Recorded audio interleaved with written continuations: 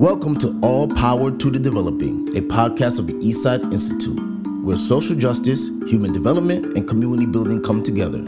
This is where you will meet activists, artists, teachers, scholars, helpers, and healers who are bringing creativity, hope, and possibility to individuals and communities all over the world.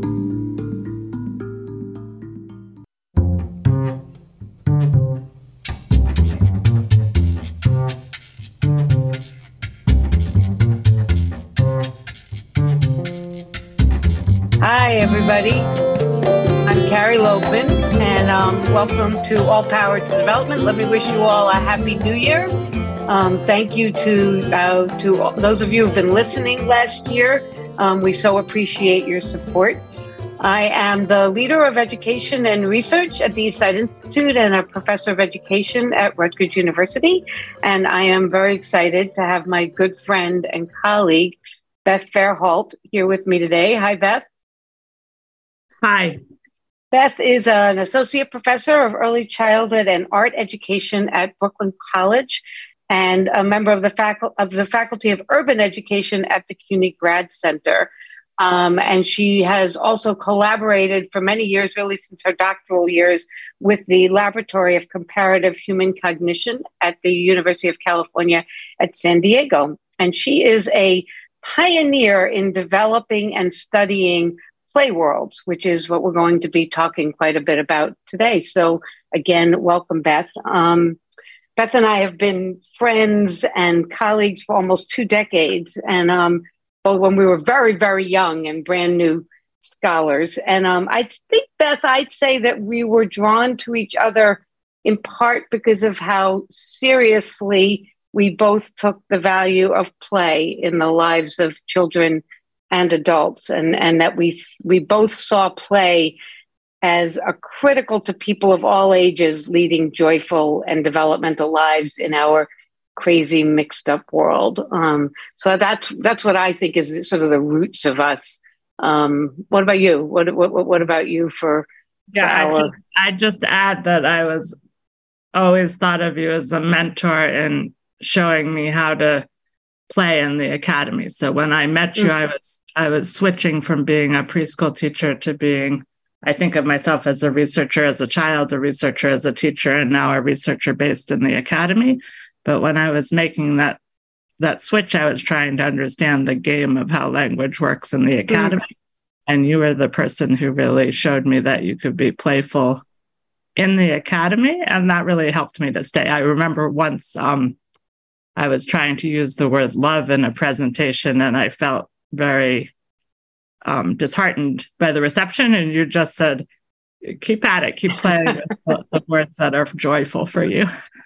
That's cool, because I hope we'll come back around to love, because I think it's something we both feel unashamed about its importance in learning and development, and especially in schools and universities, which are often places that people feel like they have to keep their emotions somewhat at bay. So hopefully we'll circle back around to that.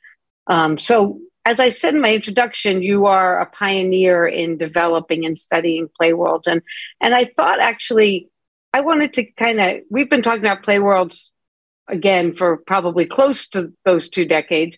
I thought I'd give you my description of it.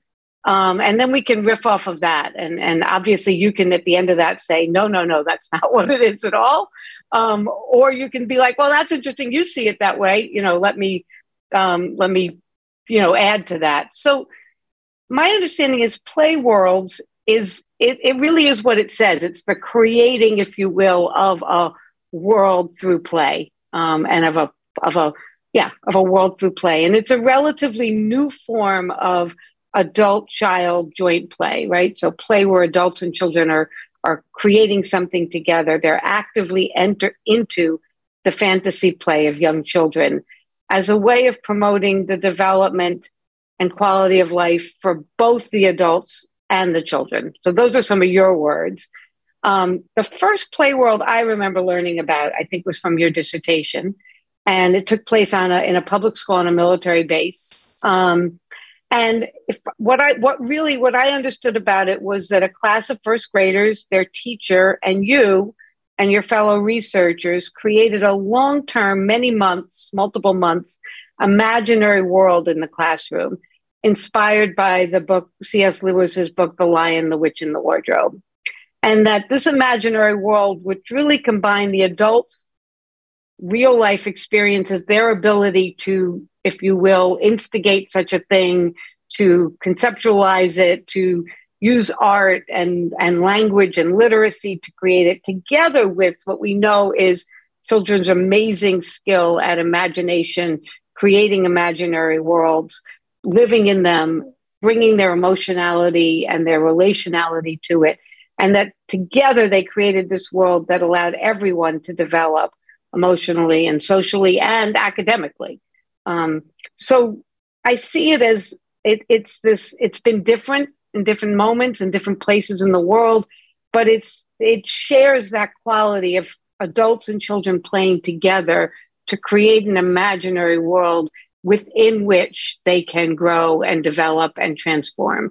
That's how I see it. What do you think of that description? And I guess why? Like why do that? And what has led you to that place? Yeah, thank you. That's great. So I should say first that I think of myself as a scientist, and I really believe in peer review, and I believe in writing things down and citing people. And I'm not talking now from a PowerPoint, and I'm going to say things on this podcast that I'm thinking about, and I might say we, and we might mean me and a puppet. It might not mean me and my research group. So I'll just say that it's a caveat. This wonderful series that I'm so honored to be a part of. It's really exciting for me. So that's all entirely accurate. And the shift that I think that it is with my colleagues, but that I'll say we ambiguously we're taking now is we've focused on play for 2 decades, and now we're really focusing on the world. So we're thinking of play worlds as a way of being. And we had thought of the world as having these imaginary characters that were helping the adults and children to communicate with each other. But now we're thinking of the imaginary characters as full actors with us. And that shift has been really powerful in the past few years. And that came about from a research trip on a sabbatical year to Japan, where there's some amazing people. I think we have to put the names of everyone somehow in the description of this, but they're doing some research there with people who have dementia, and that really, by shifting from thinking about children and adults to adults with dementia and adults without dementia, it sort of allowed me to think about who else we're including in these play worlds and what makes them a way of being. But everything you said is completely accurate. Well, let's I definitely want to pursue this new path, but maybe for our audience, let's help them catch up a little bit with us. And then because especially the work around dementia is, of course, of great interest, given we've had previous podcasts of people using improvisation and play and reimagining dementia. So I definitely want to go there. It's one of the things I'm very interested in. I'll say one other thing that might be interesting for this series is that the work of Vera John Steiner is very important to us, and this idea of creative collaborations. And so when I left being a preschool teacher rather abruptly and switched to being a researcher based in the academy, what struck me is that my questions didn't change. And that made me think that my questions hadn't actually changed when I switched from being a child to being a teacher in a preschool. And then it seemed to be a question of why we're not collaborating, finding ways to collaborate with researchers in the field who are teachers and children. And it turns out also the imaginary characters who populate preschools and centers for people with dementia.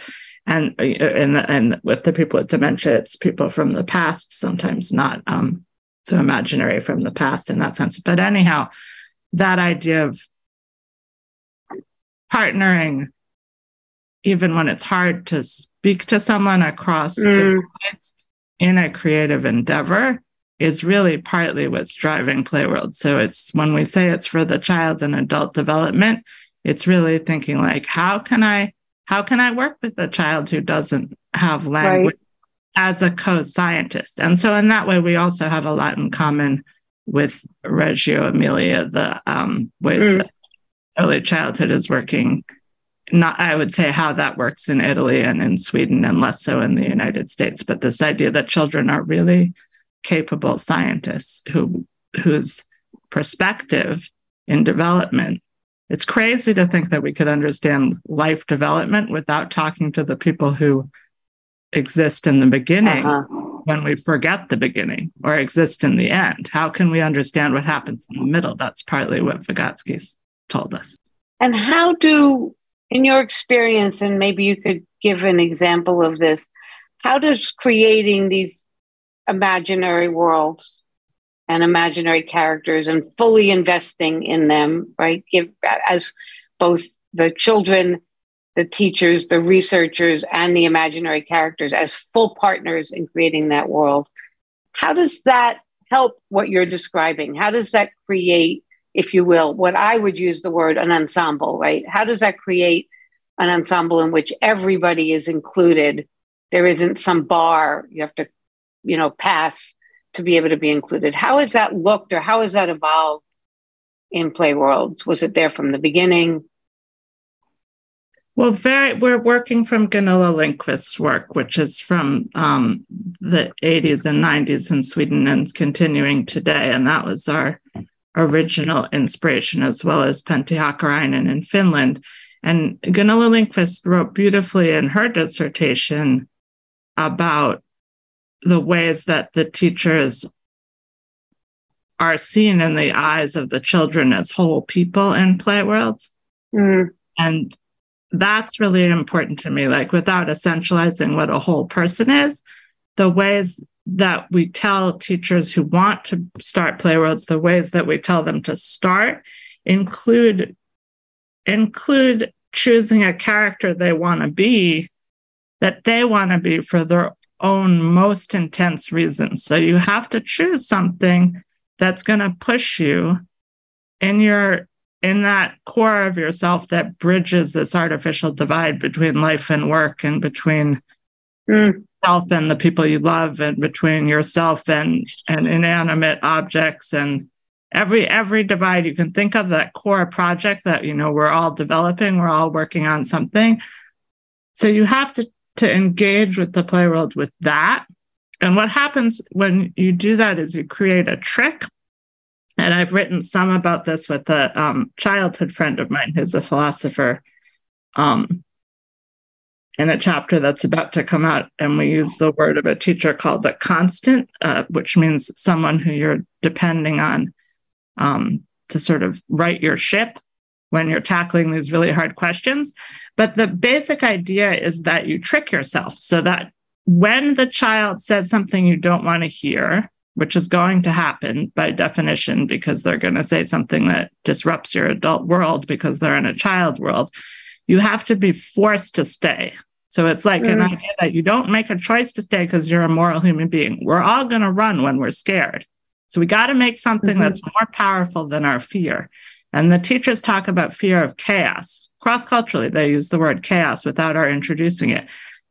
They see the room descending into chaos, and they're scared, but they continue, partly because the researchers are supporting them, it seems, but partly also because they have a goal that's so important to them deep in their core. They want to stay in character. Even if the room evolves into chaos, of course, with no one getting hurt because they're good, experienced teachers, they want to proceed. And that's how it happens. That's how you can keep talking. Because then when the child says something to you, the condition of not listening to them is that the world disappears, right? That's how play works, is that you all have to buy in. Otherwise, you have to leave because you're breaking the frame. So that way you can keep listening to the children because you care more about your own development than you care about your fear of chaos. That's how it works, basically, which Gunilla Lindquist didn't write all that. Yeah. But she definitely wrote the core of it when she had all these quotes from teachers saying, I think they see me as a person. They can't wait till I come back and I'm a whole person. Right. And I feel like that's so, I don't know, there's so much about what you just said that could be seen as important. And one is this idea that it for me, it breaks people. Seeing the teacher as a whole person changes everything because we've created these walls around school that don't allow for that. So I find that so interesting. But the thing about chaos, I'd love to go a little deeper into what, a lot schools are designed to keep chaos at bay. That is, the physical structure, the time element of the curriculum, everything. And you seem to, and I share this, you seem to value chaos as sort of critical to development. And I just, what about it? And particularly in schools, what has it been like to bring an approach that in some ways gives people a way to handle chaos? Yeah, I'd love to hear a little bit more about that. Just say that the idea of the whole teacher and letting chaos in has to do with something that I was hoping would never be current as much as it is again right now. But this idea that queer people shouldn't be teachers. Mm-hmm. So I stopped teaching because I was fired from teaching because I came out when I got married. I got domestic partnered, and I figured I couldn't hide my family life from my preschool children. And partly, I think I'm not talking to education. I'm only talking to early childhood education and care, which I think of as very different. I really do believe that before 6 or 7, at the beginning of life, you're engaged in this project of helping people want to be human beings by showing them joy in being human, and that's possibly a different project than education. So I'm not interested really in education. I'm interested in early childhood education and care, which I see as a different project. And for that, you obviously have to be your whole self, because what are you going to do? Show people they want to stay alive through all the despair and pain to do their profession? Most people wouldn't bother having a life. You have to show them that you're a whole person with great joy in breathing and eating and sleeping and loving your coworkers. That's how you show people, let's engage in life at the start of life. And I'm learning more about the end of life from my colleagues. I do think that there's more appreciation of chaos at the beginning and end of life. Like when I'm with a young child, or I'm with, we just spoke about our vacations, and when I'm being with older people who have dementia, there's a sense of this beautiful space before and after being alive. I really do think that the chaos is I see it as water. And I think that our lives are just these mountains that stick out of the water for a little time. And they're all rooted at the bottom of the ocean. So all I see is chaos. Like that question, when I walk, I just see, I live in New York City, but I just see chaos, right? I just see chaos. So I think it's more a question of this false setting where we say, no, you can't bring your whole self to this space. No, let's pretend that there isn't chaos. Is that connected to what you were saying about the move more recently to have play worlds in some ways focused on the world? It feels like there's a connection there. Virginia Woolf talks about the reality of the common life. And that's the switch that happened for me, partly in my work and partly as I hit middle age. I'm now 51. And when I turned about 46, which was the year that how old my grandfather was when he committed suicide, which is a very shaping narrative in my life in terms of my mom's recurring despair. I had a shift where I just thought, oh, yes, there are times of chaos and there's times of less chaos. But this whole idea that we think that it's either or binary, this is something I really learned at the Laboratory of Comparative Human Cognition from Mike Cole, and it's to do with Vygotsky's theories. But that doesn't make sense. To me, it's all mediation. It's all chaos. It's all, yes, the island is there, but at the end of the day, the island's just a part of the bottom of the ocean that happens to be peeking up for a little ways, which is beautiful. Oh. It makes us appreciate and see the ocean, but it's not better or worse. And so the Playworld world, that's why we're calling it a way of being. Because when you enter that space, all of a sudden it doesn't matter anymore. So basically, it's keeping us focused on everyone says emotion cognition, but to me, it's the same. I used to think we have to bridge emotion cognition. It's all emotion as far as I can tell. And what showed me this is that we had a child who had been, not participating very much and then jumped in, so apparently not participating at all, and jumped in near the end of a Playworld, started talking about ghosts when the Playworld was about trolls and the color of ghosts. And me and the teacher couldn't understand what was happening at all, but the children understood this other child. And this child became the teacher, took the child's seat and started asking questions of the children were asking them questions. They were answering about the color of ghosts. We didn't understand what they were talking. They were conversing in this language that was the real language about emotion. And that's what the play was about. And we adults had just thought it was about something other than emotion. Great. Well, we're going to take a very short break and come back with Beth. Thanks so much.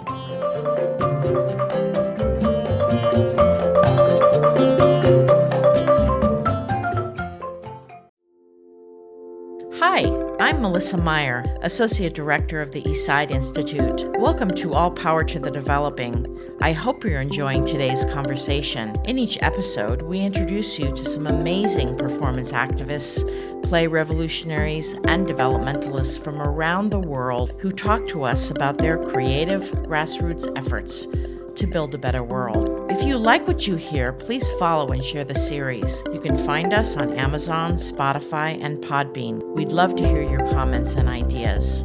Like everything at the Institute, the growth of All Power to the Developing depends upon the people who create it and benefit from it. We hope you're one of them. Thanks for your support, and now back to our conversation.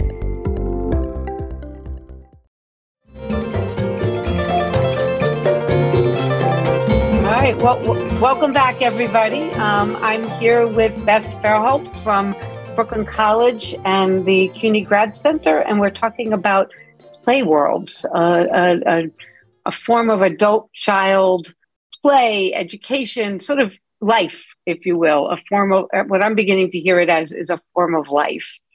So we ended before the break, you describing a little bit of what it means or what it's looked like to center, if you will, emotionality in the classroom, or to take seriously that we are emotional beings. So I wondered if we could talk a little bit more about that. Given that schools are often places where emotions can be related to as problems to be solved, right? They're too intense. They're too this.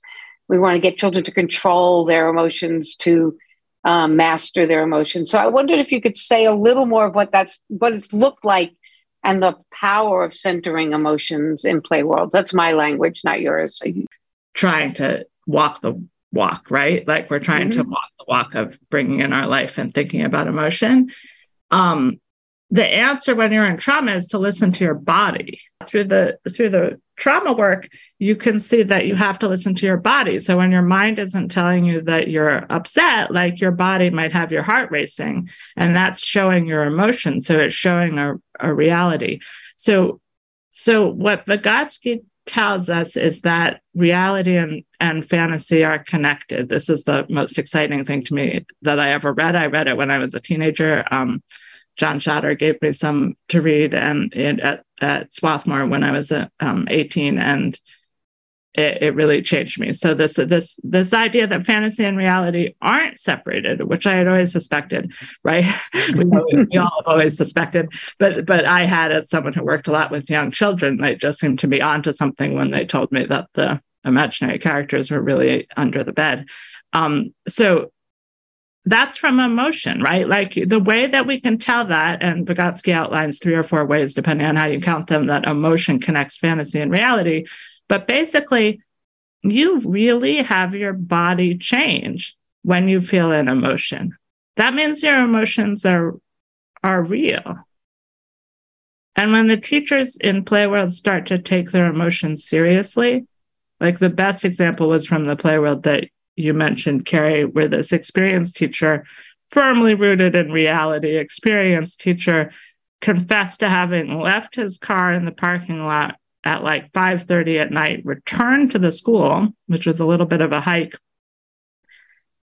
re-exited through this imaginary portal just in case his wrong number of exits through this imaginary portal in his classroom to this imaginary world had allowed it to open so that the white witch who was in the world would follow him home, right? And basically what he was doing was he was allowing his body and his mind and his way of being to recognize that his emotion of fear was real. And that's a lot of what the chaos is. It's like the chaos of not having that division between emotion and reality, which of course, if you talk to an artist, they're like, duh, I make things out of my imagination and they become real all the time. But I think for those of us in schools, that's very hard. Well, tell me if I'm making a leap, but we are living through a period of perhaps heightened fear. Not that people haven't had fears throughout human history, they have. But, the children you're talking about were going to school during the pandemic.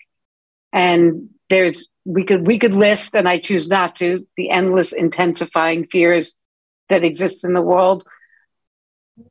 Have Playworlds played have they been able to play a particular role? Do they sit with or sit next to those fears that the teachers and children and researchers were going through over the last 2 years?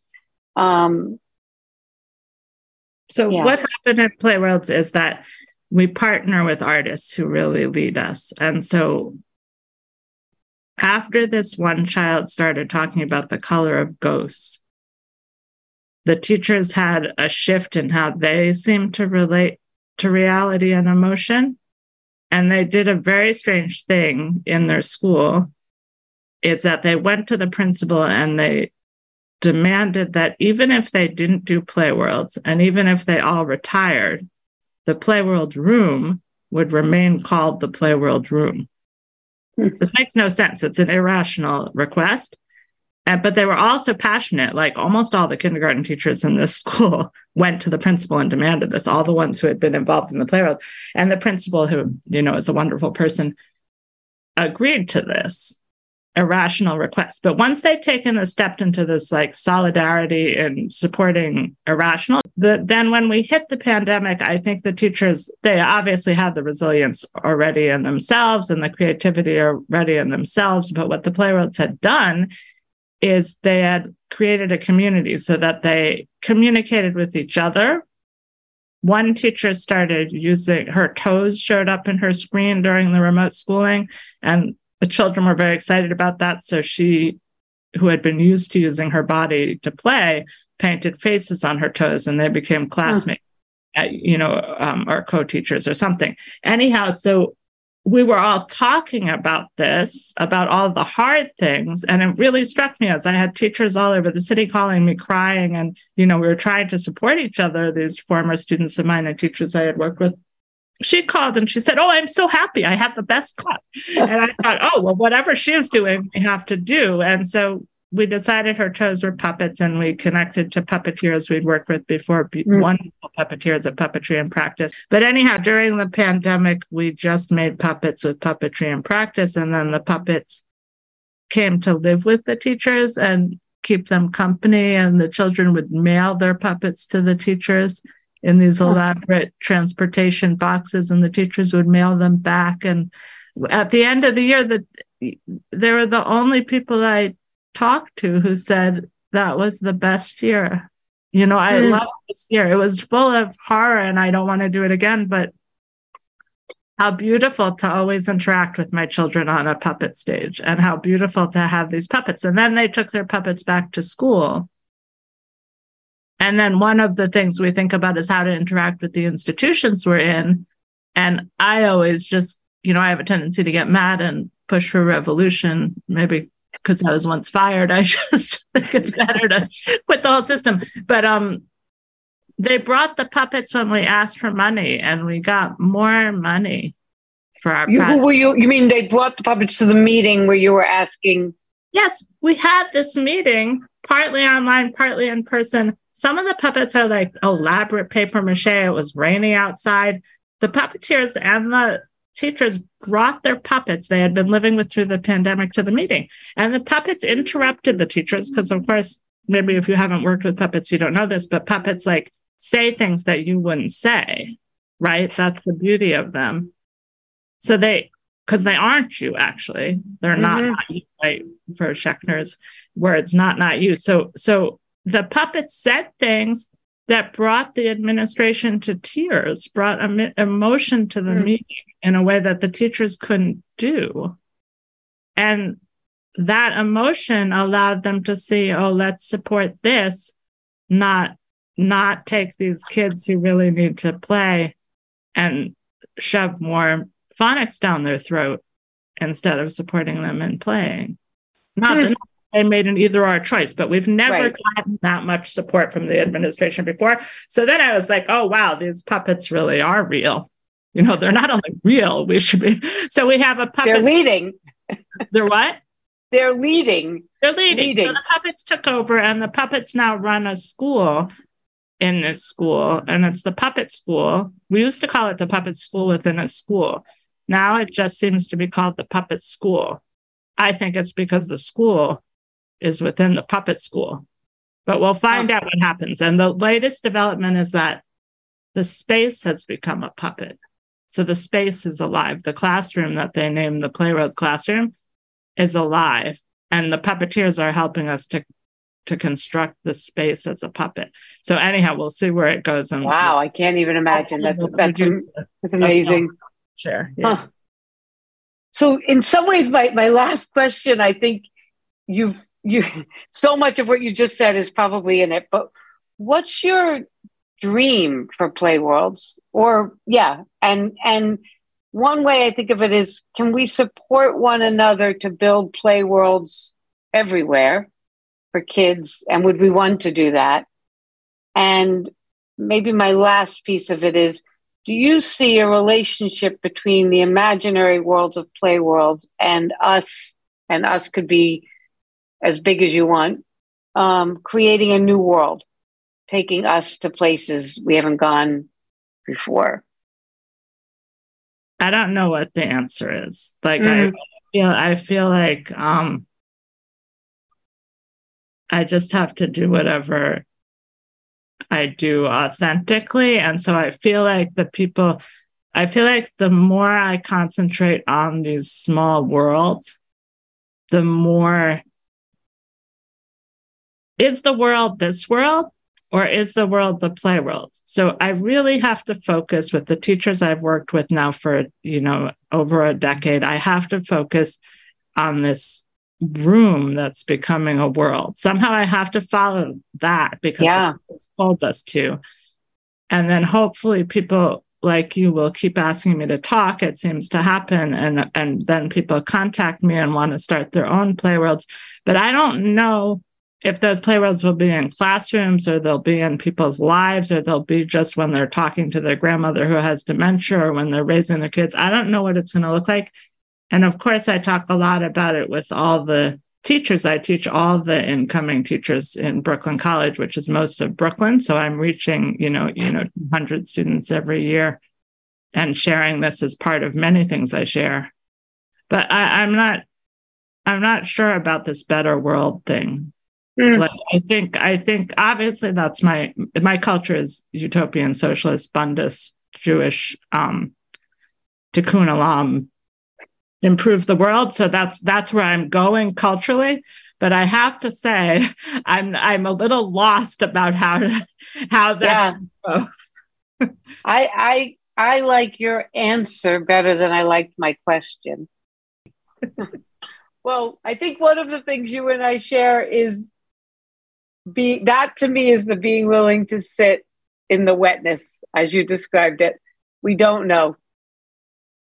But one of the things I deeply appreciate about you is that you have created, I think, I'm going to say, I see a life in which you can be joyful with that not knowing and keep giving people gifts across decades. And that is, I find that inspiring and beautiful. So thank you. And thank you for joining All Power to the Developing today. It's beyond my pleasure. A joy to be part of this project.